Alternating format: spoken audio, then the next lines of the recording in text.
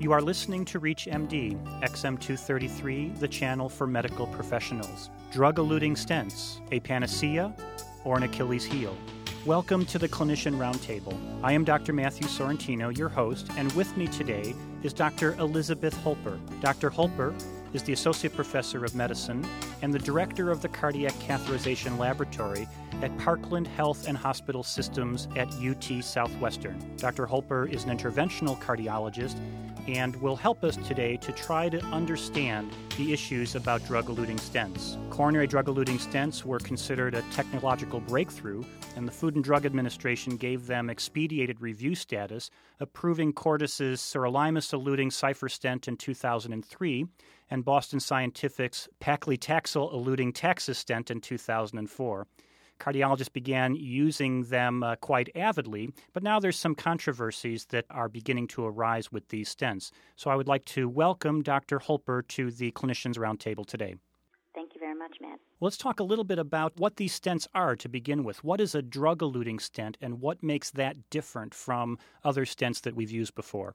The way these stents are different is that the two stents you mentioned, the Cypher stent and the Taxus stent, have been formulated to have a drug which rests affixed to the stent, which is attached to the metallic basis of the stent by what's called a polymer or another substance which keeps that drug on the stent.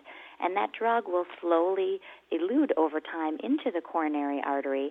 And the drugs were designed to reduce the rate of tissue ingrowth in the stent after that stent has been placed. That tissue ingrowth, or what we call neointimal hyperplasia, or clinically, which is called restenosis or re-narrowing in the stent, has really been what has been the main problem, or what we call the Achilles heel of coronary stenting since the advent of coronary stents. So let's start first by talking about bare metal stents before the development of drug-eluting stents. How often did this restenosis or this hyperplasia occur and lead to repeat procedures? Well, the incidence, again, if we look at all comers on average, was about 15 to 20% of all patients who had a coronary intervention would have re-narrowing that would require another intervention.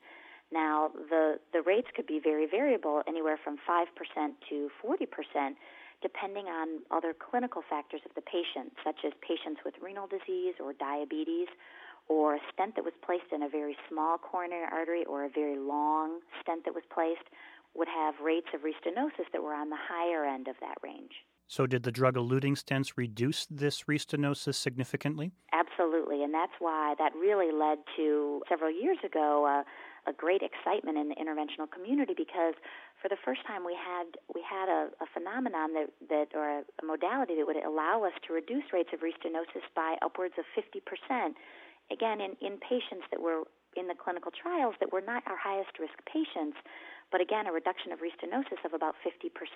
So why is there a controversy then? This sounds like it was a definite advance forward. It was. We were all incredibly enthusiastic because it's rare in medicine nowadays to find anything that can reduce an adverse event rate by 50%. So we were all excited, and people were putting drug-eluting stents in what was been estimated of 80 to 85% of all patients undergoing coronary angiography in the United States. The issue came up about a year and a half ago now because people started looking more at rates of stent thrombosis beyond when patients were continuing their Plavix therapy after having the stent placed. And there were some initial reports in one clinical study as well as in several meta-analyses of a stent thrombosis rate that was slightly higher in the drug-eluting stents compared to the bare metal stents. And then in two meta-analyses, there was a comment of a slightly higher death and myocardial infarction rate in the patients who had drug-eluting stents as well. So this led to a large amount of concern on the part of the interventional community, on the part of the makers of these stents, and on the part of the FDA. Now, I want to make sure we know exactly what we're talking about. You're mentioning thrombosis of a stent. This is a different complication than restenosis of a stent. Can you just describe the time course of typical thrombosis and why this is occurring with these stents? Exactly. That's an excellent point to make.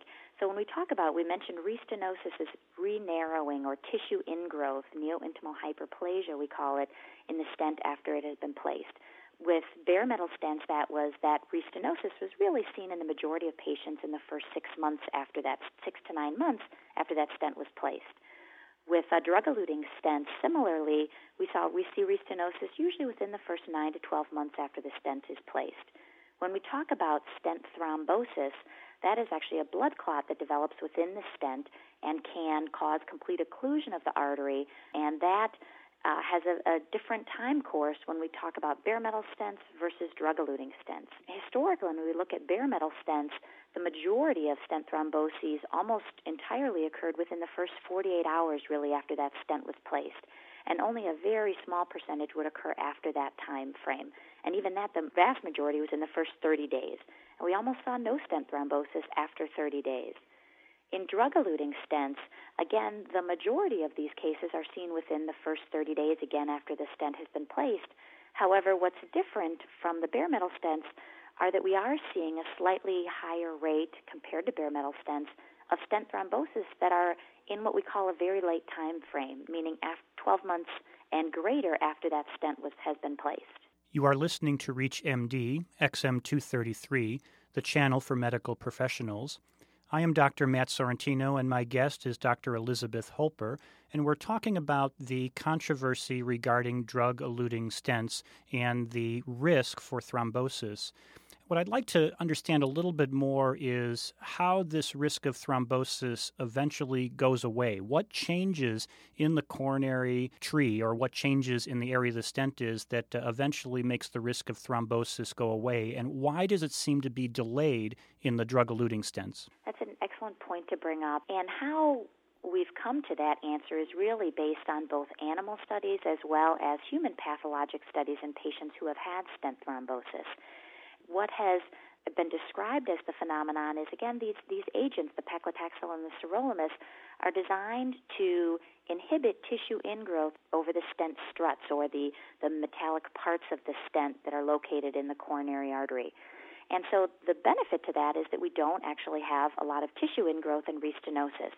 The downside to that is that metallic stent is actually exposed to the inside lumen of the coronary artery for a greater period of time, as compared to a bare metal stent, which would have a tissue ingrowth that would form and really protect that metal wall from the inside lumen of the artery to be recognized almost as a foreign body to promote clot in the artery. While the drugs are very useful in one arm, the side effect of the drug may have led to this difficulty with being a more thrombogenic situation.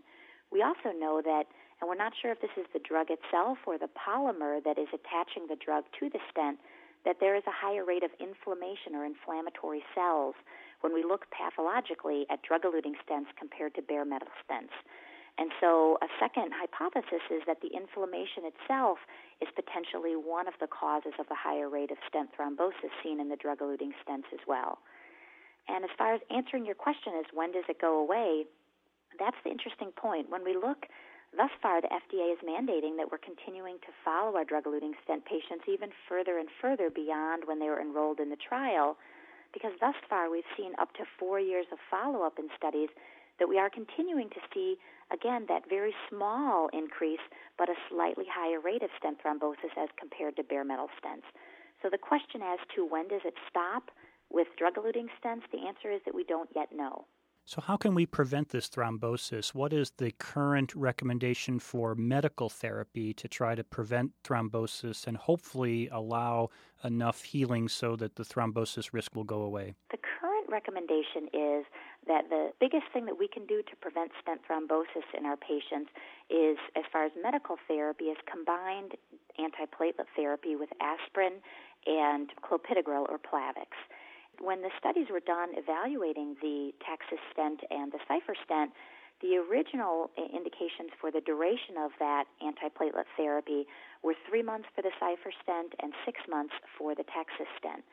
Given this data that has emerged subsequently, there have been recommendations by the ACC, AHA, SCAI, as well as the European Society of Cardiology, that we prolong that dual antiplatelet therapy up to 12 months after patients have had a drug-eluting stent placed, as long as they do not have a high risk of bleeding or haven't had any bleeding event rates.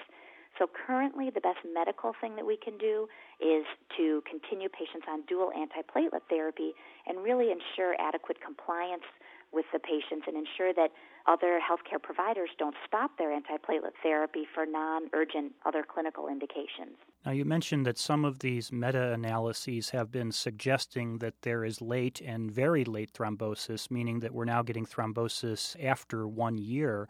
If a patient gets to the 1 year mark and they're tolerating their aspirin and clopidogrel, would it be prudent to just continue on with this therapy? That's a great question, and that is a question that currently no one can answer that for you based on any clinical trial data per se. And if you ask 10 interventionalists, I think you'd probably get a split of an answer on how to answer that question. I think half of the interventionalists would say that if a patient isn't having any adverse side effects, to continue the dual antiplatelet therapy. Half would say that we don't have data that it is useful, and we do have data that prolonged antiplatelet therapy in patients is associated with excess bleeding, so potentially we should not continue it. I would say that I would probably answer that question based on it's important, again, to look at that patient and potentially use some of the other parameters we have to assess risk of stent thrombosis. Those include, again, patients with diabetes, patients with renal insufficiency, very long stents that are placed in very small coronary arteries. And those types of things would, in my situation, make me say that I would continue that Plavix therapy even in a patient who's gone up to the 12-month time period. But again, that's not based as of yet on any clinical trial data. Now, you also mentioned compliance, and I wonder how much of this late thrombosis is because patients just stop taking their clopidogrel over time. Well, it's interesting. When we look at current registry data, even in registries in which, current CIPHER registry in which patients were counseled and advised to continue up to 12 months of Plavix, that when we looked at a year, only about 60%, 65% of those patients were actually on the Plavix at 1 year time frame. Again, whether it was patient-derived factors, physician-derived factors that led to stopping, even in current days, we know that patients aren't always on their Plavix up to a year later. The compliance issue is actually quite important to discuss with our patients. I want to thank Dr. Elizabeth Holper, who has been our guest, and we have been discussing the controversy regarding drug-eluting stents and the risk of late and very late thrombosis. I am Dr. Matthew Sorrentino. You have been listening to the Clinicians Roundtable on ReachMD XM233, the channel for medical professionals. For comments and questions, send your email to xm@reachmd.com. Thank you for listening.